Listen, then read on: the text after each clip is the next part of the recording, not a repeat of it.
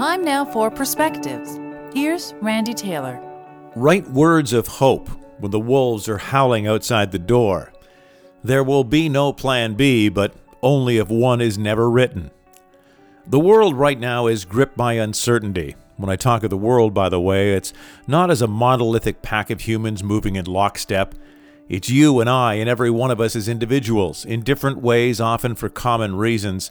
Our nerves and resolve and belief and courage and hope and, yes, our very happiness is being tested. When will this end? Will it take people close to me? Will I have work or food, a place to live?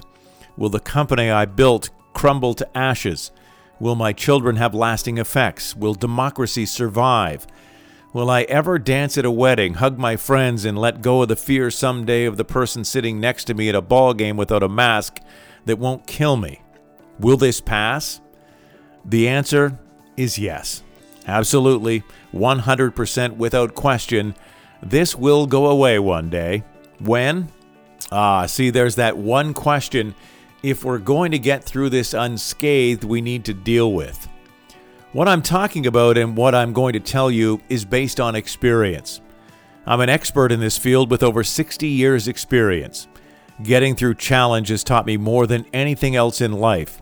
It taught me survival was only possible through building a resolve and a patience born of the acceptance of not knowing when it would end. As a young child, financial failure, parent alcoholism, and violence stretched on for more than 10 years. One moment, one fight, one violent outburst, one day at a time, until being homeless at age 14 became the better option.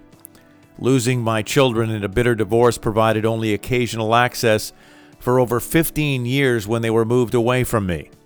Recently, my youngest daughter's health deteriorated over 3 years, moving closer to death's door only to be saved in the 11th hour by a miracle and a surgeon and no doubt the hand of God just over a year ago. And so yes, getting through adversity when the outcome is not clear is something I know a great deal about. I'll be totally honest with you and tell you that my ability to deal with this did not come from a thoughtful, educated process. It simply started way back when I was a child, from knowing that if I didn't accept what was, put my head down and get through the day, one day at a time, I would have broken into a million pieces. I wrote about this a number of years ago while sitting journaling one morning. I was thinking about this process of overcoming adversity long before COVID, and thought of a book in my son's room that we had read to him many, many times.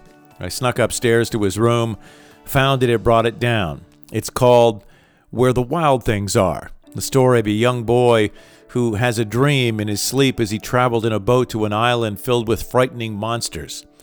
I flipped through the pages and found the page that illustrated exactly what I thought and what I felt and how this all happened for me. It read, "They roared their terrible roars and gnashed their terrible teeth and rolled their terrible eyes. But Johnny got in his boat and rowed away." In that moment, I realized that was it. That's what I did.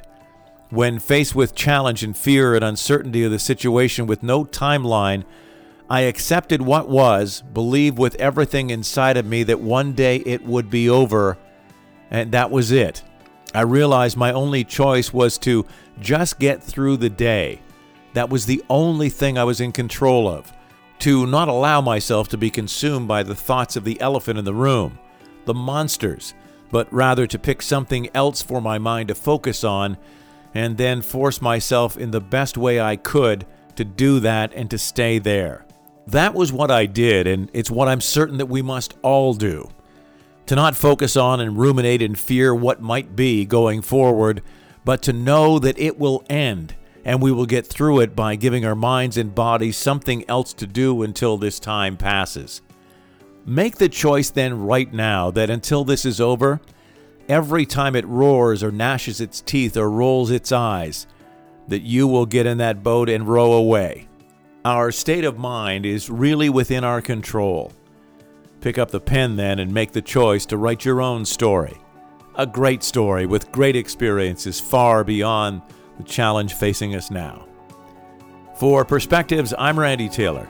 Have an incredible day and be well.